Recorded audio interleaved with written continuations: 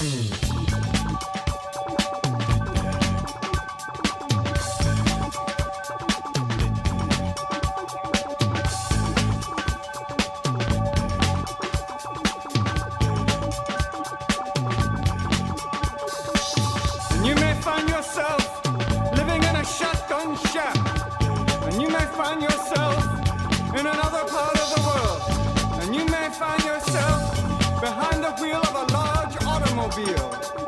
you may find yourself in a beautiful house with a beautiful wife. And you may ask yourself, well, how did I get here? Letting the days go by, let the water hold me down. Letting the days go by, water flowing underground into the blue again after the money's gone. Hey, how's it going, everybody? This is Chris. Welcome to episode 73 of X Laughs. And before we get into it here, for all of my American friends listening in real time, I want to wish you all a very happy Thanksgiving. I hope maybe I'm keeping you company while you're stuffing the bird or preparing your pies or something. As I record this, I've actually got about a half dozen pumpkin cheesecakes cooking. So the house is it's aromatic and wonderful. And while it's still very, very warm outside, it's even warmer inside, which I guess is a good and bad thing. But like I said, for those of you who are listening in real time, thank you so much for including me on your holiday here. For those of you who are listening a little bit later, I hope you had a wonderful Thanksgiving. And if you're listening to this in like August of 2024, I hope you had many happy Thanksgivings in the interim. But it's a little bit of a different sort of Thanksgiving here with it being the year it's been. And you don't need me to tell you that it's been very, very weird. But Thanksgiving is usually, I refer to it as my Super Bowl. You know, I prepare for it all year long. I love to cook. It's one of my non-comic passions. And usually on a day like today, I'd be preparing to entertain and feed between dinner and dessert probably 25-30 people. However, this year it's a little bit different, and of course it's for everybody's own good not to assemble in such large number. But yeah, it still kind of stinks, doesn't it? It's very, very different, and I guess we can just be thankful for everything we've had and hope for maybe a little bit better next year, or how about a lot better next year. But speaking of hoping for better, we have an issue of X-Men today, which I didn't like. I did not like this book. I don't want to go as far as to say I hated it, but I really didn't like it. Well, let's just get into it. This is X-Men Volume 5, Number 9. And this had a May 2020 cover date. This is actually the final Dawn of X book from before the COVID time jump. So the next book we talk about will have a July 2020 cover date, and will actually be hitting the racks almost 2 months to the day after this issue. So that's going to be an interesting little jump. But for this issue, it's called The King Egg, and I'm guessing it has something to do with that damned king egg. Written by Jonathan Hickman with art by Lionel Francis Yu. Colors Sonny Go. Letters VC's Clayton Cowles. Designs Tom Muller. Edits Bisa White Sobalski. Cover price $3.99. Went on sale March 25th of 2020. Now we open back then, which we're going to eventually learn is actually 8,000 years ago. We're in Hala in the Kree Empire, and I'm bored already. We've got us an accuser and a couple of Kree researchers, and they've just discovered a race of beings known as the Brood. Now they discuss where they found them, and I quote, "in the dark matter flow of a collapsed universe." That might be like the worst kind of line I want to read in a Hickman book. It's almost like parody.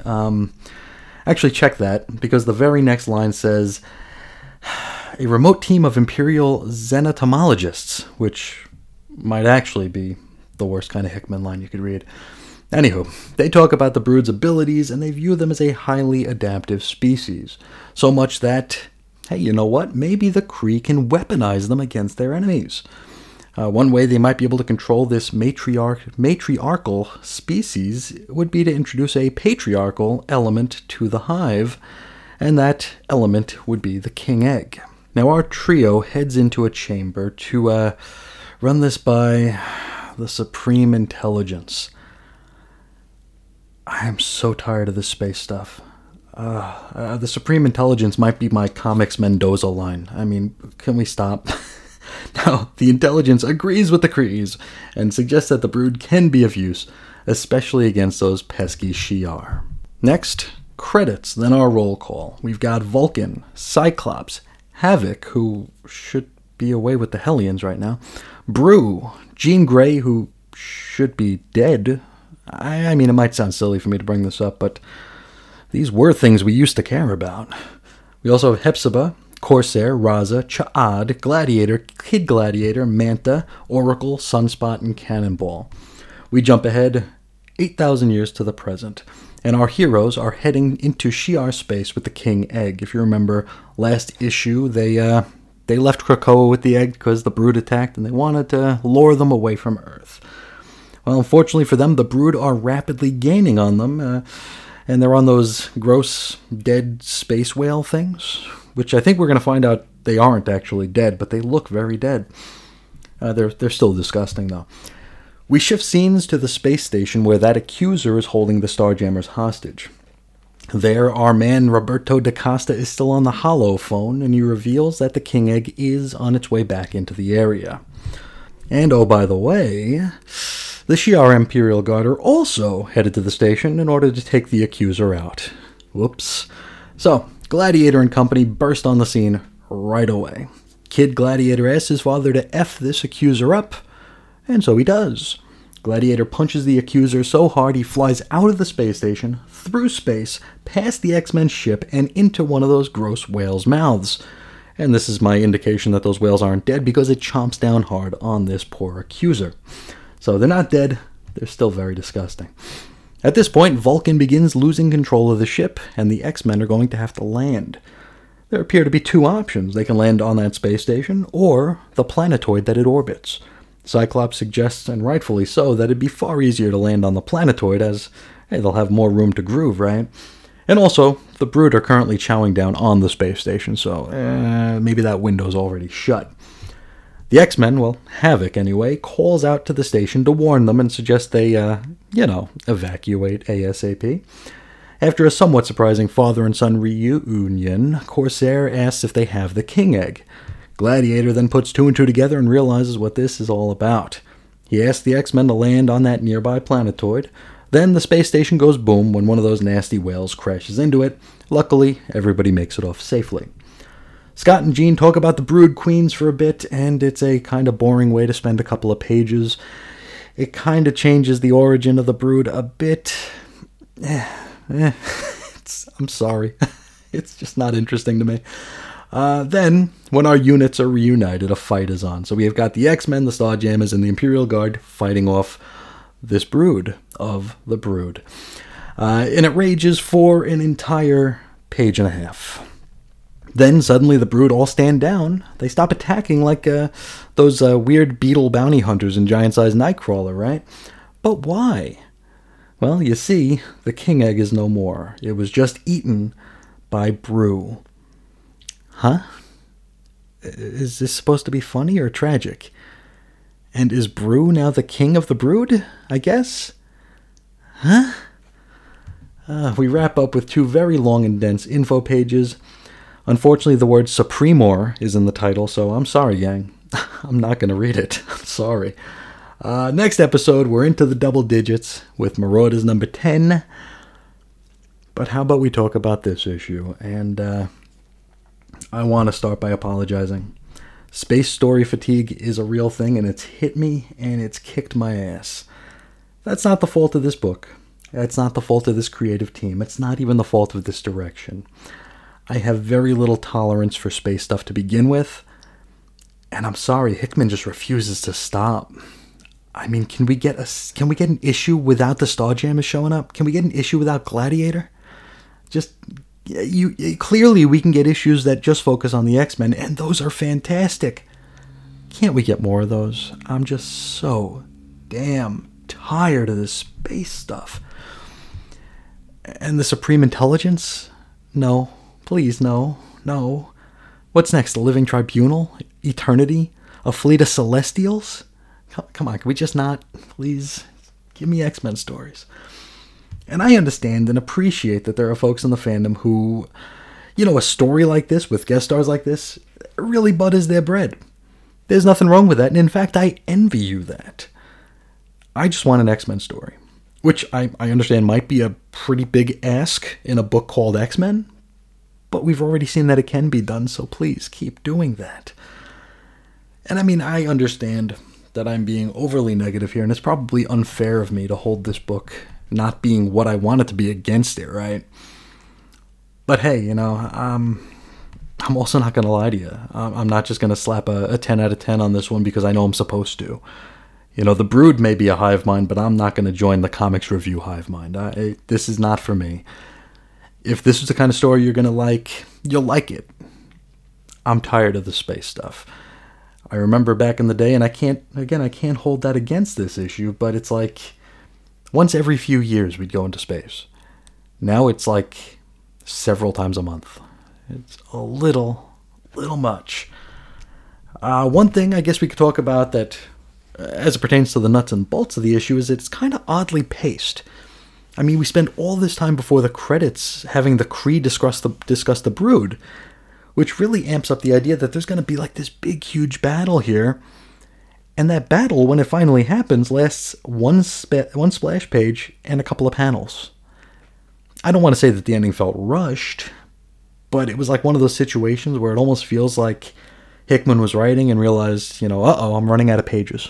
Am I going to get a whole extra issue out of this, or am I just going to close the door on it now?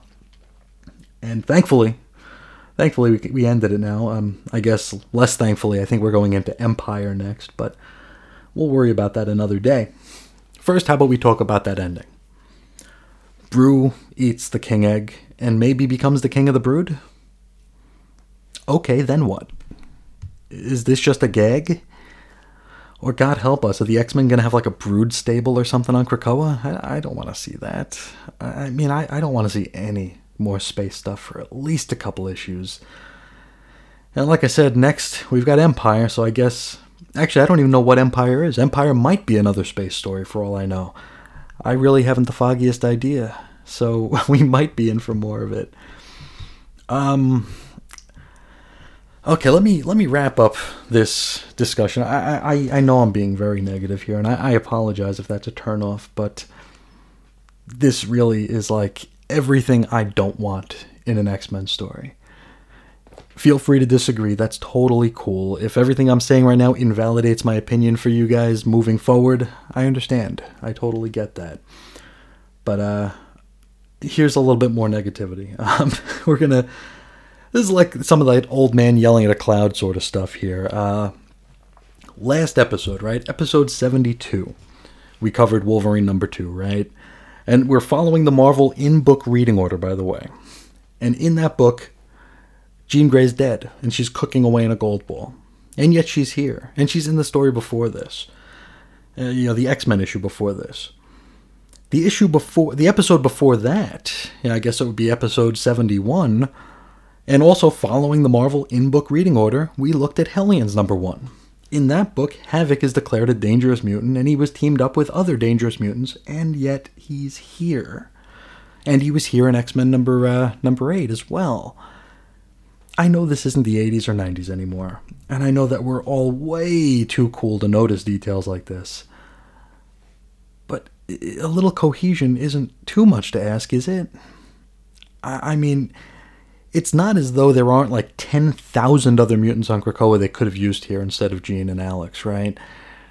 And I'm sorry, I know this isn't a hill worth dying on or anything, but it's annoying. And to me, maybe I take it a little bit more personally, it's a clear show of disrespect for all of us useful idiots who still buy these books week to week. Because I don't know how they're setting up these anthology books, the Dawn of X volumes. I don't know what the reading order is in those. I don't know how much sense they make. But before all that, people are buying these things week to week. And we're spending a pretty penny on this stuff. Show us a little bit of respect. Don't tell us, oh yeah, you know that book you just read? Don't read it for 3 weeks because it's not going to make sense or it's not going to fit. Or, before you read today's, stack of books, you're going to have to wait a month and a half to get to the one that comes before that. It's BS. And it's disrespectful. We're the ones buying this stuff every single week. So, help us out a little bit. Overall, yeah, I didn't care for this. I really didn't like it. And again, take my opinion with a shaker of salt, because this, to me, is like the antithesis of what I want out of an X-Men story. Your mileage may, and hopefully does, vary. I hope if this is the kind of story that does, rock your socks, then it did. For me, I am just so sick of the space stuff. I just want my X-Men stories. And we know Hickman, when he's doing X-Men stories, can do a fantastic job.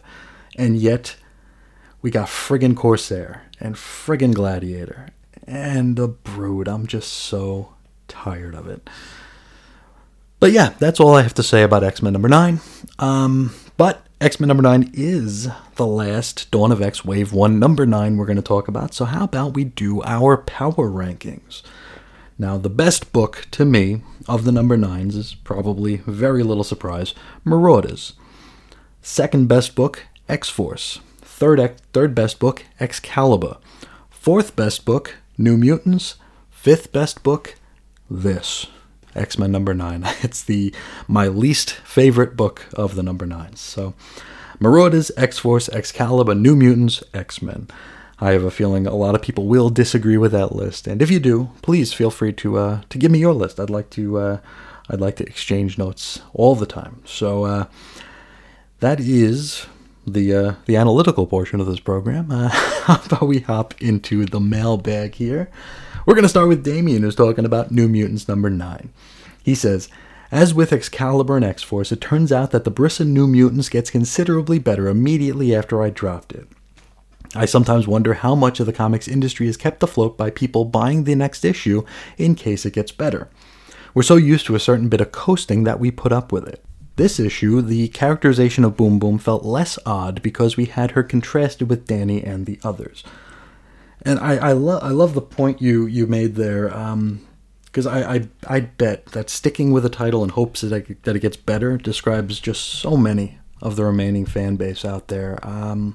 I know personally, for many years, it was the only reason I stuck around.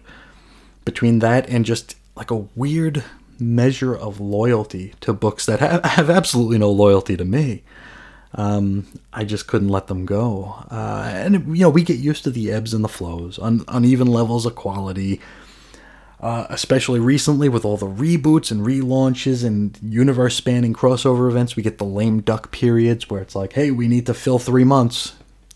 Give me a story that doesn't matter so we can get to the next event. And we just don't think about it.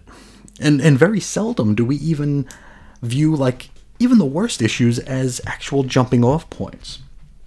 Which makes me think of a question here. I'd like to hear from folks about their own personal jumping off points. Were they the result of one particularly bad issue? Was it a bridge too far where it was just like, okay, this sucks, I'm done? Was it a cumulative thing where the bad in the books just kept piling up until you were just like, that's the final straw, gotta go for a bit? Or was it something from outside the story itself? Was it price points? Was it gimmicks? Was it a writer you don't care for coming on? Was it an art decision? Just I'd love to know what you guys think about jumping off points. I know we talk a lot about jumping on points, and what was your first, and why did you stick around, and what was it that you loved about it, but jumping off points could be just as interesting a conversation. So I invite anybody interested to share that with me, and the rest of the class, of course. Damien continues. There's no doubt that they're trying to integrate the next wave version of Boom Boom with the original X-Factor version, but in order to do that, you pretty much have to ignore 100 issues of X-Force. And yeah, totally. Boom Boom spent her, her adolescence as a member of X-Force, and as such went through a lot of, growing pains and changes, which is to say she got herself a whole lot of 90s X-Men angst. And I say that with love, of course, because I'm a huge fan of 90s X-Men angst. Here, though, I could barely recognize her. You could have told me this was any character, And it would have been like, okay. But when you tell me it's Boom Boom, it's like, that just doesn't seem right. It just doesn't seem like the Boom Boom that I grew up with. So it's a little jarring. Damien continues. I wish Marvel had kept Next Wave out of continuity. As a standalone book, it worked by combining pop culture, particularly the prevalence of reality TV, with humor and superheroics. It was a fun read and showcased some of the best work of Stuart Immonen's career, but it could not work in continuity. By being folded into the Marvel Universe, it damaged Monica Rambeau, Boom Boom, Machine Man, and even Fin Fang Foom.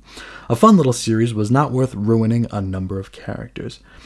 And I'll definitely agree as it pertains to Immonen. His Next Wave work was very, very good, and if I stop to think about it, I think that might have been the first time his work ever clicked with me.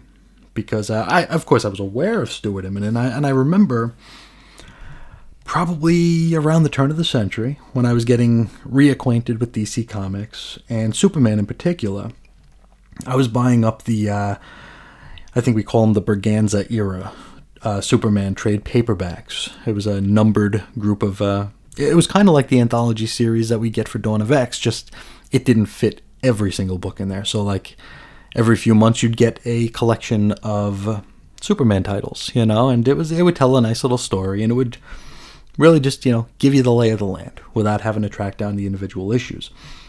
And I tell you, as I read these, I absolutely dreaded the Immonen chapters because they were just so different from everything else in the book, and I thought it was just so off-putting. I just could not appreciate his style. With Next Wave, though, I felt like he really shined, and then, when I saw him on things like Bendis' All New X-Men, I fell for it big time. I became a huge fan of Immonen's work. He was like one of the main reasons I was buying that book, because I wasn't too big a fan of the book or the story of the book, but Immonen's work was just fantastic. So definitely a big fan of his work. It would be nice to see him do some stuff with the Dawn of X books here. Damien continues. This issue was the first where I really enjoyed Flaviano's work. Obviously, he suffers in comparison to Rod Reis, but he handles the combination of industrial buildings and crazy reality warping really well. He also manages to differentiate a number of different blonde white girls enough that we can actually tell them apart in close-up, which is no easy task.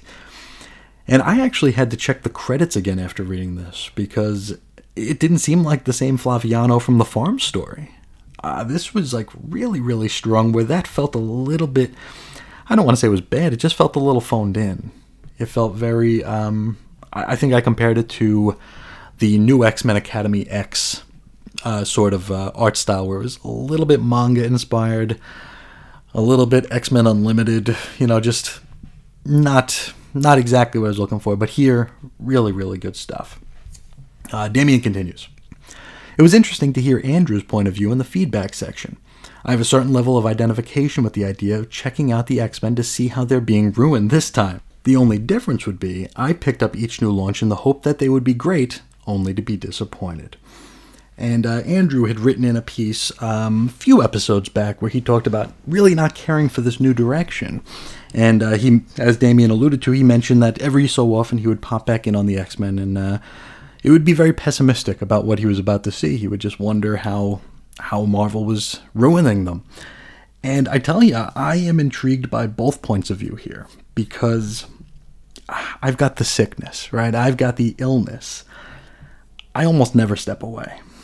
So the idea of actually popping in to take the temperature of a family of books, just to see how bad or good a certain direction may be, is such an alien concept to me, despite the fact that this entire program is predicated on that sort of a situation.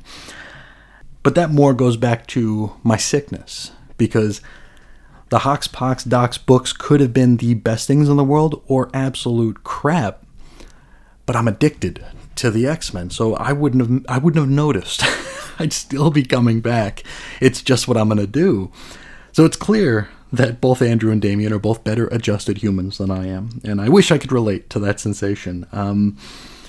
Even with books that I've dropped, my returns are usually this multi-level sort of obsessive thing where, like with Hoxpox Docs, I started buying the newest issues. I went in, I bought X-Men Volume 5, number 1, and I was going to go on from there, but then immediately I went back and picked up everything I skipped because I couldn't not have them.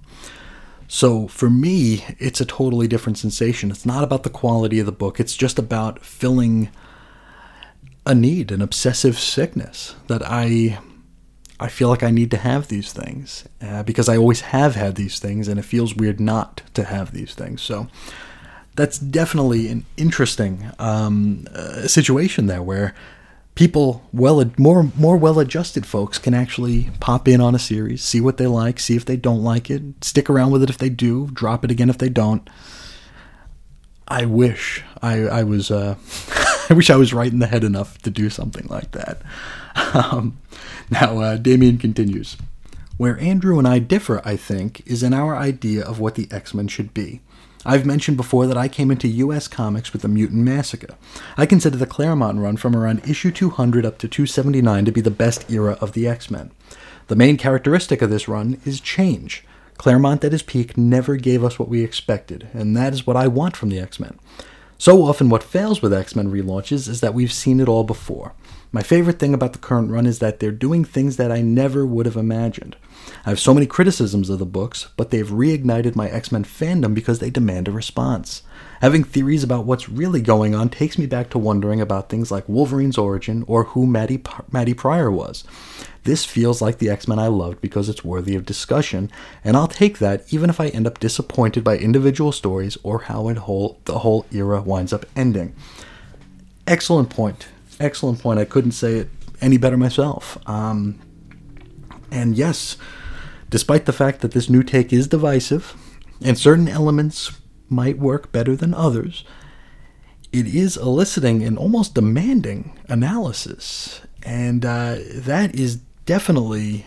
I was recently on a program on the Radulich Broadcasting Network discussing Marvel. If folks remember Marvel, it was a Bill Jemas vanity project where he basically made fun of DC Comics and gave his thoughts on the meaning of life, creation, and religion, and it is possibly the worst comic book ever created, but I still would recommend everybody experience it because it's very, very, very, very bizarre.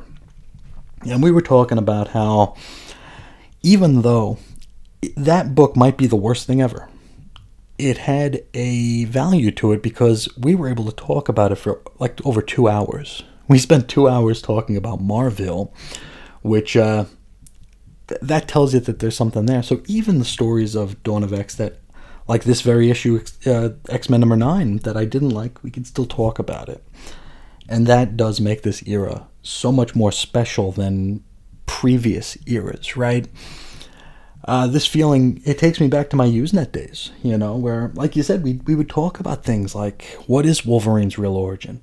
How old is Wolverine? Is he actually a Wolverine, like the animal? We would talk about who Cable is, who the Third Summers brother was, the 12, me and the 12. We talked a lot about the 12, all that good stuff, and I feel like it's been a long time since we've had anything like that.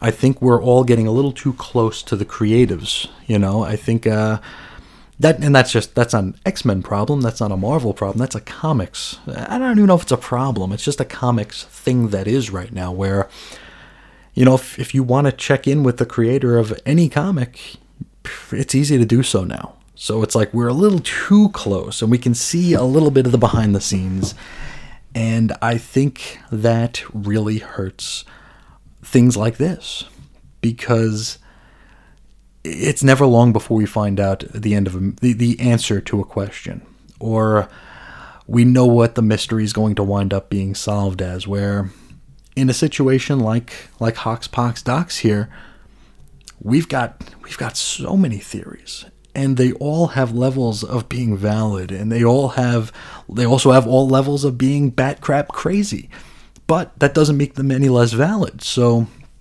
that is definitely a very important element of this run of books here. So even the issues I don't like this one, it gives us something to talk about. And honestly, I don't know that I'd still be doing this show if it wasn't like that, because really, I mean, do you really need some idiot with a New York accent just telling you what happened in a book without any sort of thoughts or theories or analysis or a give and take conversation? I don't know that I'd want to listen to that, and I am that guy. So that's an excellent point. That is an excellent point. Damien continues. I also feel I should have to apologize for the fact that Chris has to trail my comments. What listeners may not notice is that I often skip a couple days, then binge the podcast, so some days Chris receives essay upon essay from me. I feel it's a medical miracle that Chris remains so calm in the face of my onslaught. I imagine it would defeat me. No, never apologize for that. I love getting your messages. I love getting your comments, and it's actually often difficult for me to like stop myself from covering them all when I get them here, because I know I don't want to just burst through all of them, but there's so many good points, and I actually make notes every time I get comments from you, because I know it's going to be a couple days before I drop them on the show, so I always make notes to make sure that I remember points that I want to make or things that I wanted to point out about what you said, and it's just really, really cool. And I mean, I gotta say, you add a lot to this program in content, in food for thought, in theories and analysis, and you add so much. I can't even put into words how much you add to my own experience of putting these shows together. So thank you. Thank you so much, and keep them coming, please. Don't ever feel weird about it. I really, really enjoy it. So thank you so much, Damien. Next, we got a message from Mark, Green Lantern HG. And he says, because of work, I have to catch up with 2 episodes back to back. Great work, Chris. Hearing about Reggie's mom smiling made my day. We miss you, Reggie. And that's regarding the fact that the Chris and Reggie channel just broke 100,000 downloads. And when I announced that on Facebook, and saying I announced it makes it sound like I'm somebody who would announce something. I just shared it. There you go. I commented that we broke 100,000, and Reggie's mom, who I'm friends with on Facebook, she smiled. So that was really, really cool, and really made me feel made me feel warm. Really, really did. And thank you for that, Mark, too, for we all miss Reggie so much, and and it's weird. We're going into Thanksgiving here, and it's different. It's very, very different. Mark continues. He says, and oh boy, more resurrections. So yes, there are more resurrections. And he wraps up with, am I wrong in wanting more of the mail segment? We got just such a great bunch of listeners. And yes, the mail segment absolutely rocks. It's really the bread and butter of this show, I think, because I think there's just so much great analysis being given and shared here, and it's a great experience that we're having together. It's a nice little journey, and we got ourselves a nice little club, and it really, really means a lot to me. But and I'm so happy that you're part of it, Mark. So thank you so much.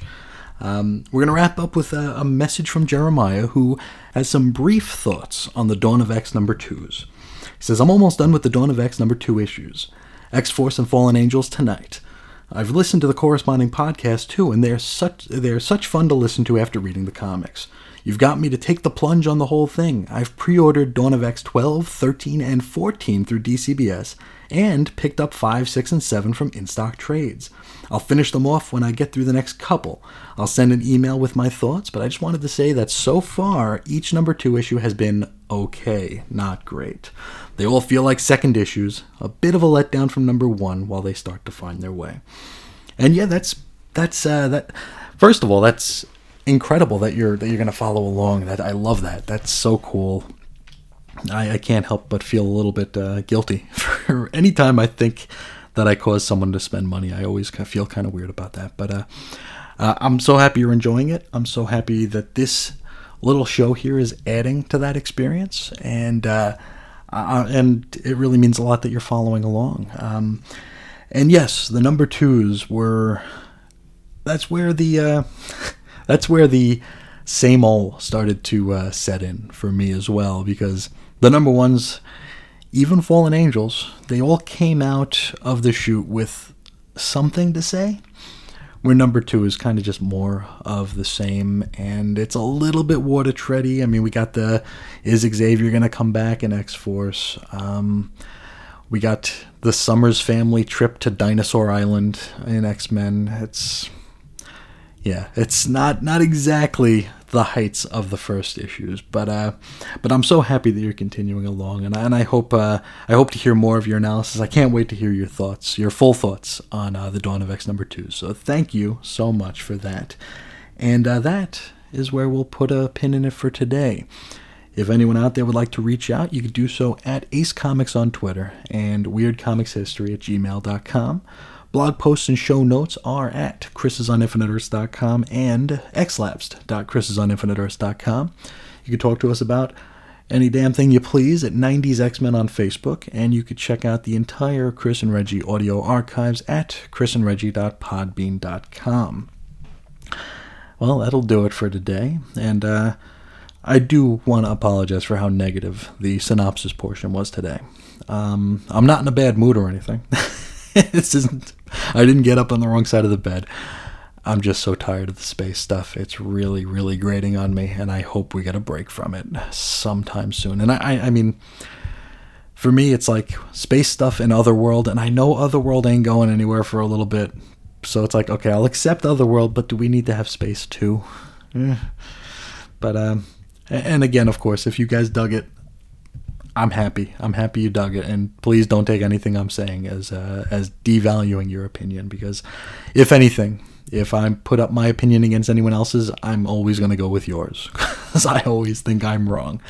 But I'll close it there, and I'll just give one more big thank you to everyone. Another happy Thanksgiving for you, those of you American friends who were listening in real time, and hope you had a happy Thanksgiving for all my American friends and anybody actually who is listening after the fact. But that'll do it for today. I'll hop into our regular ending and say I'll talk to you again real soon. See ya.